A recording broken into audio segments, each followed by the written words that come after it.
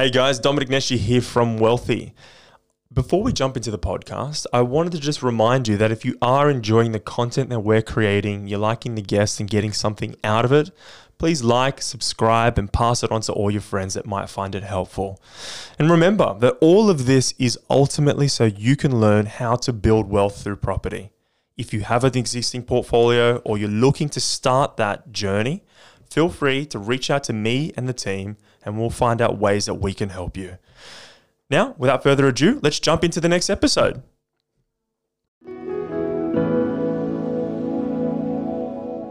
So today we will be discussing some of the changes that we will be expecting to see in the property market after coronavirus. Okay, so let's just jump straight into it. Peter, can you just start telling us a little bit of the things that we're seeing as changes? So I think what's fundamentally changed, particularly in Australia over the past month, is just the level at which the government is willing to step in and support the economy. What we've seen over the past 4 to 6 weeks has not only been the Reserve Bank, the central bank, cutting interest rates to their lowest level ever and basically saying to the banks that we are here to help you lend, but the government has announced unprecedented, stimulus to the extent that we've never seen before, and I don't think we will see again for a very long time, because if they continue to hand out so much money, there won't be any money left. They're going to have to raise taxes. And so I think that's fundamentally changed. And I think as an investor, you can sit back and be caught up in the short term, but I think it's very important to look at what's happening in the medium to long term and adjust your investments around that. Okay, so Dom, what's your view about this? Exactly what Peter just said. I think that we are in a very interesting time, which everyone's well aware of. But what I'm so happy and pleased about is the response of the Australian government. If you have a look around the world, it feels like in some cases it's been disjointed and difficult for governments to put out policies that were going to benefit the people, whereas the government hasn't been too reactive in shutting everything down and killing the economy. They've been very mindful of the numbers with the virus, aware of where people movements are, been very positive and good in doing so much testing under the advisement of a lot of smarter minds than myself. But then also followed up with all the pain points in the economy. They're aware that people just need a living salary, and they came out with that yesterday. They're aware that small businesses need to keep people employed, so they're supporting them.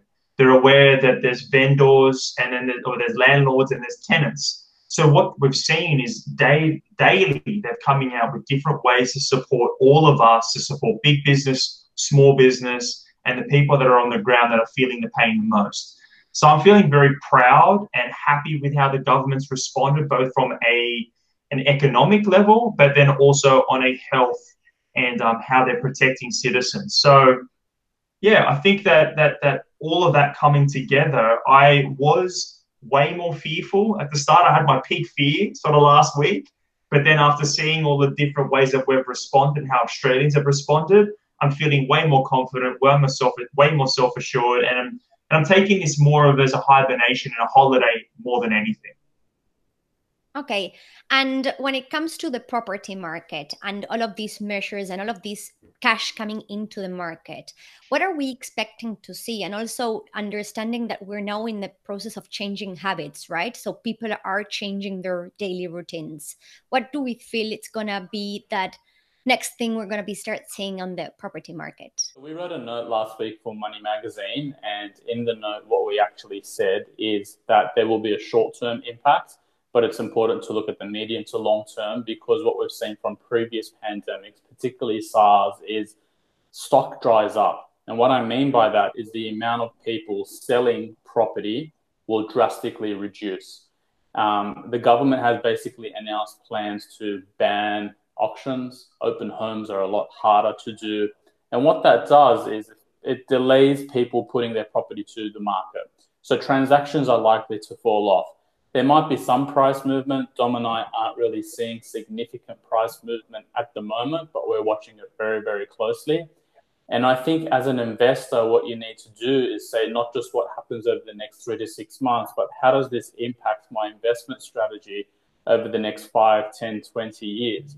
Because we know that all this money that the government's giving out has to be paid back, which means they're going to increase taxes at some stage, which means you need to have a tax smart investment strategy.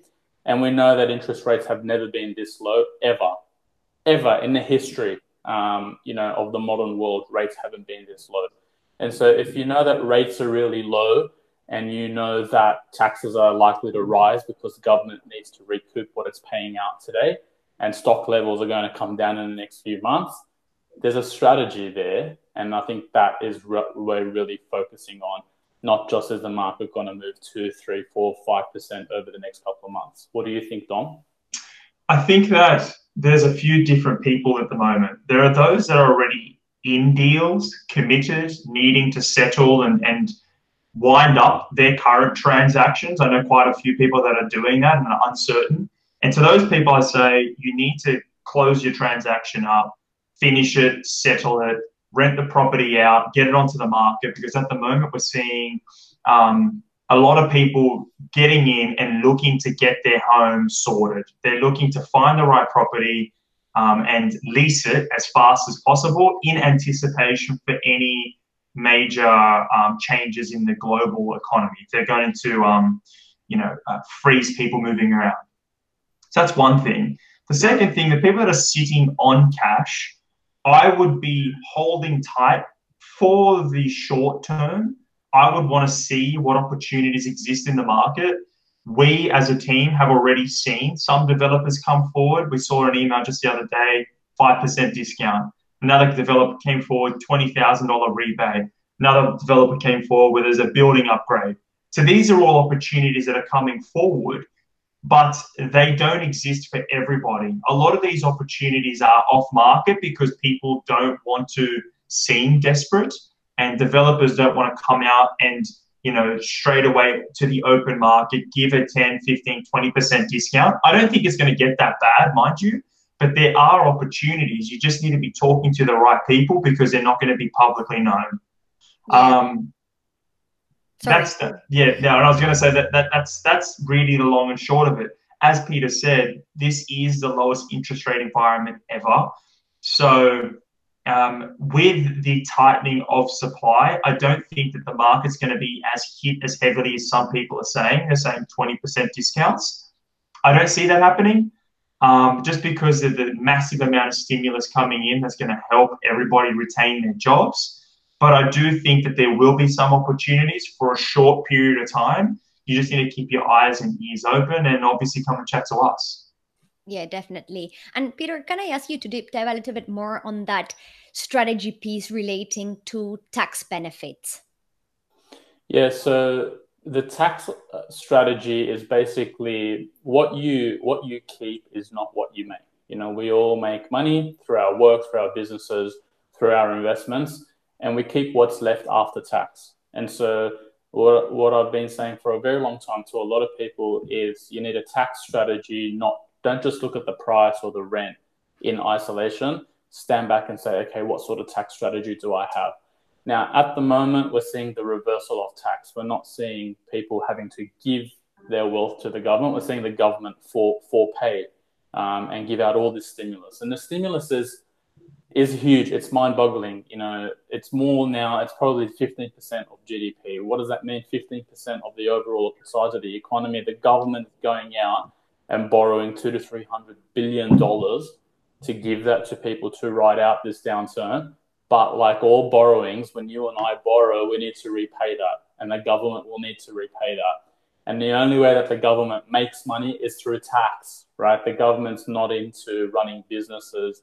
The government recoups basically from us, from taxpayers. And so if you have a look at the ways that you can invest tax-wise in real estate, there are a few different ways, and depreciation is very important because depreciation is a tax allowance that the government gives you. Depreciation comes with brand new property. And I think that's very important to think about in the future. You can go out and invest in stocks and earn a dividend, and that has tax benefits to it. But then you've got all these swings and roundabouts that come with investing in stocks. If you go out and buy real estate, the temptation is to buy something old and spruik it up, but you don't have depreciation, that tax element. And so they're the things that we're watching very, very closely. And I'm certain that in 5-10 years' time, the government's going to have to impose things like death taxes. It's going to have to repay this money. You know, whether it's the GST going up or whatever way, this money has to get repaid. It's not free money. It doesn't come out of thin air. It's borrowed money. And the way, you know, you pay taxes in the future, it's a good time to be thinking about that today. Okay, so very important to start thinking about that longer term strategy and our tax strategy. Now, I'm going to switch a little bit the conversation because today we were having a team catch up and a very relevant topic came up, which is how during different points in time, different recessions, we as humans have changed habits. And this is the point in time where changing habits is one of the most difficult things, but we have been experiencing the whole working from home, right? So Dom, can you expand a little bit of how those changes in habits will affect the property market? So there's a few things. I think fundamentally people don't really change. The only time they change is if there's extreme pleasure, so a really big reward, or extreme pain. Now, right now, there's a huge amount of pain in the market, and that is going to have a repercussion or an effect on all of us. You know, when we had a look at the previous natural disasters or, you know, pandemics like the Spanish flu or world wars or the great financial crises, after all of these major events, we saw people's behaviors change in one way or another. I think, interestingly, in this scenario, I think businesses are going to see that you probably don't need to have all of your staff all in one place all of the time. You know, you don't need to have face-to-face meetings every single day. And maybe these 20-minute phone calls or video catch-ups is a cost-effective way to run your business. Now, this is just obviously some speculation that we've all been thinking about, but what we've noticed is over the past 20, 30 years, even 50 years, the Sydney environment in particular has gone from a suburban city to an urban one. And what I mean by that is back in the old day, we wanted a quarter-acre block. We wanted plenty of space, and it was a house with plenty of rooms. And over time, we've become more European and Asian and got into bigger towers, condensed living, and we relied upon having to be closer to the cities and then travel out to go and do everything. Whereas now I think there might be a reversion where, one, if you're going to be in a tower, if you're going to be in a building, you're going to want gyms, facilities, you know, working from home, you know, co-working spaces, more holistic spaces and buildings that you can do everything from the one place. And the second thing, I feel like the residential market in some ways is going to become a bit more commercial in that all of us have got a 1, 2, 3, 4 bedroom place. But now we've also got that all-important home office. So many homes or houses or apartments will in some way become a business or a commercial property as well.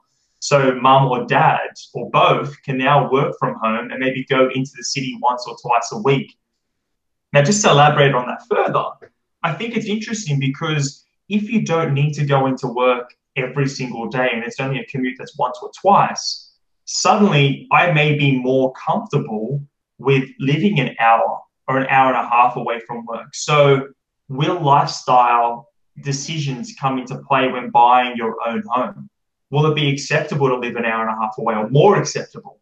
So will we see a shift in a change in demand away from major cities, congestion and smaller living to more lifestyle outspread, you know, distance and, you know, an additional room where before we didn't want it? What do you guys think? So, sorry, Peter, before you go into that, so Dom, did you just say that now the home becomes even more important than before?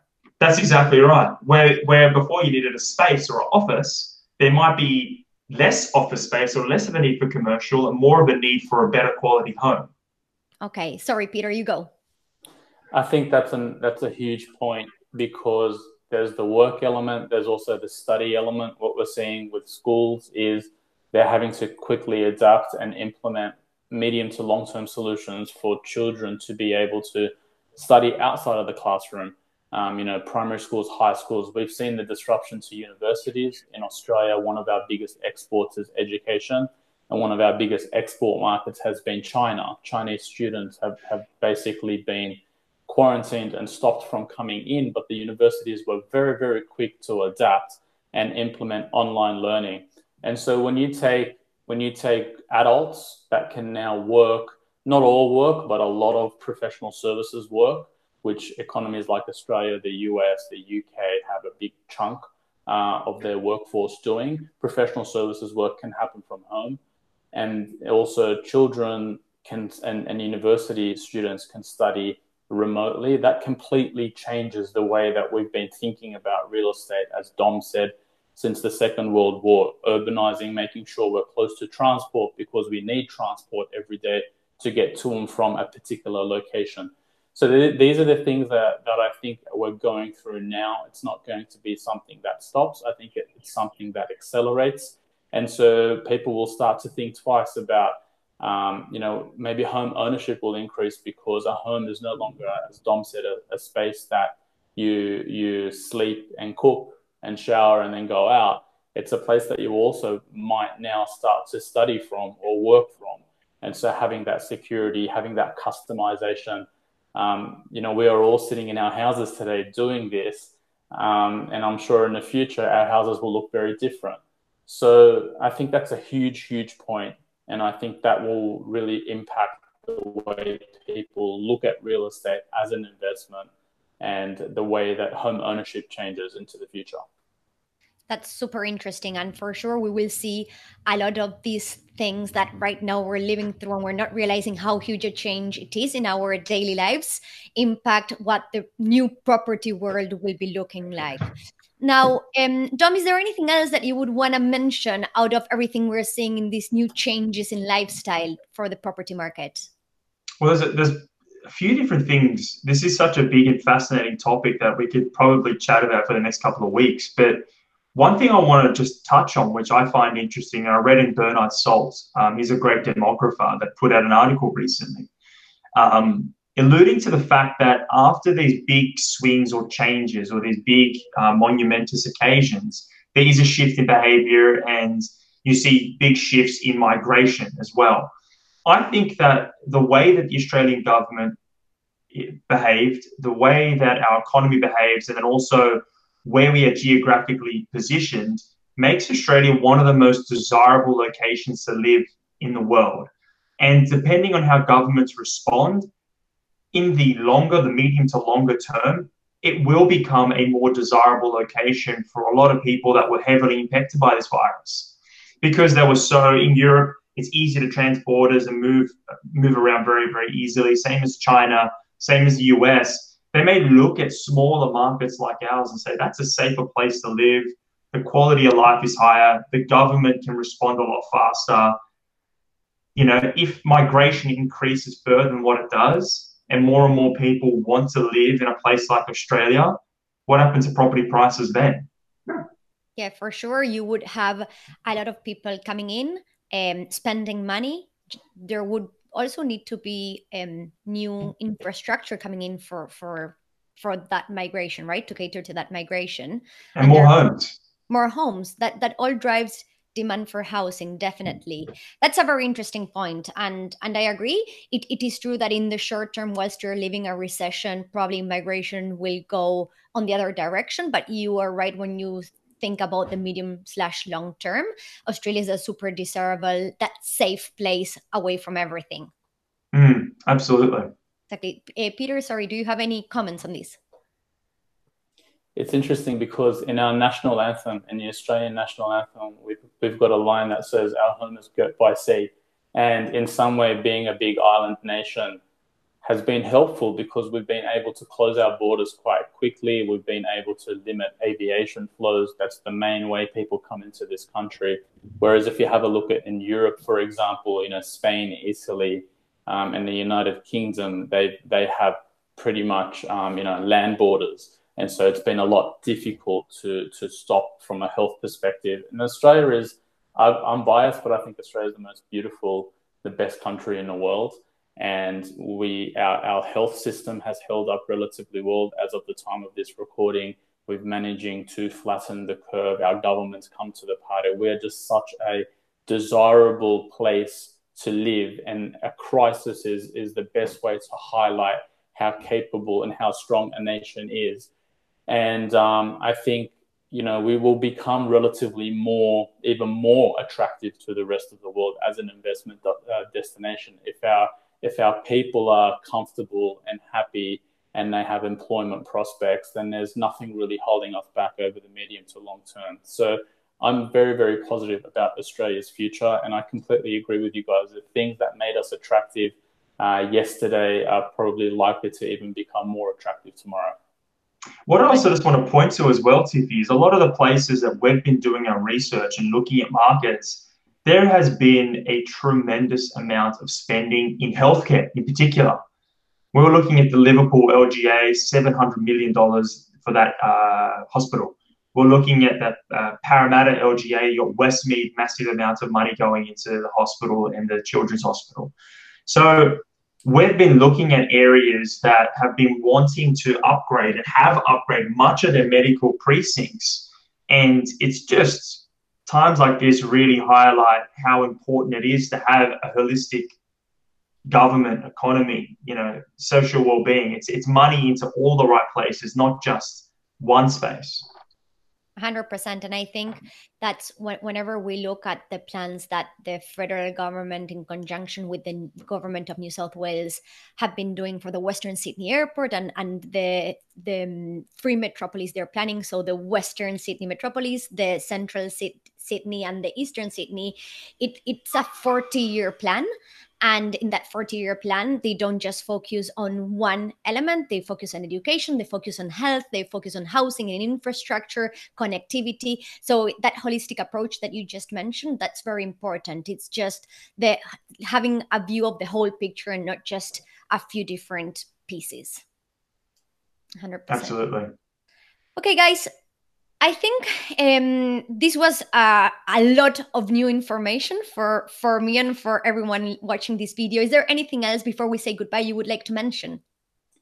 I think what I'd like to add is that often people wait for markets to come down because, you know, everybody wants to get a really good deal and everybody sort of wants to buy right at the bottom and sell right at the top. But usually what happens, whether it's stocks, whether it's real estate, what we saw it last year, the market was really, really soft in real estate last year. And a lot of people that were looking to buy for a long time thought, maybe it'll get cheaper. Maybe I'll snag a better deal. And they missed it. The market took off, right after the election in the second half of 2019. And so if you want to buy, if you want to invest, investment is always a long-term game. Sure, things could get worse and you might be able to get a slightly better deal. But in the context of 10 or 20 or 30 years' time, now is a fantastic time to be investing. And don't try to get, don't try to wait too long. Don't try to get too greedy in trying to pick the bottom of the market. If something stacks up and something is of high quality, it's always a good time to be buying an asset. And if anything today, there's less competition than there was maybe 3 or 4 months ago. But who knows what will happen into the future. And so when you're buying a good asset in a great economy, backed by good fundamentals, don't try to hold off too long because you could miss the bottom. Don't pick the bottom. There's no such thing about us timing the market, right? Which a lot of people want to believe they can. I think it's really, really hard. Now, Dom, any recommendations for people out there? Recommendations. I think my first recommendation is that they should reach out and have a chat to you or do our wealth score or talk to Jason or any of our team, because we're on the ground. We're talking to all the right people. We're chatting to the developers, we're chatting to vendors, we're talking to builders. We know what's happening in the market. We can see the good opportunities. And buying a property doesn't happen in a day. So if you're thinking about buying a property, it's going to take some time before you actually purchase it. They need to come and talk to us now, because when the market starts to run, it might be too late. So come and chat to us, get ready, understand your financial position, set the strategy. We'll tell you how we're going to do things. And then when it's time to buy, we can press go and we've got the right deal under our grip. So yeah, just come and chat to us. Don't waste time. Use this time now to come and do your research, talk to the team, and get ready, because the market will run a lot faster than you think. Good is never as good as it is, and bad is never as bad. So come in now and just have a chat to the team. Couldn't agree more. And that's an amazing recommendation. Okay, guys, thank you for your time. I think this is one of our best Wealthy Wednesdays yet. That's because Peter joined. I'll be on more often. It's interesting times, so that's what we're here for, right? We're here to give value and to help people out, and we're gonna hopefully be doing more and more of these. Exactly. And thank you, everyone. If you've listened to anything that you thought it was interesting, new, please share it with others, because we love to hear also people's thoughts, and just help as many people as possible. Well, guys, have a lovely day, and thanks for joining. Thanks, Tiffy. Thank you. Bye. Bye.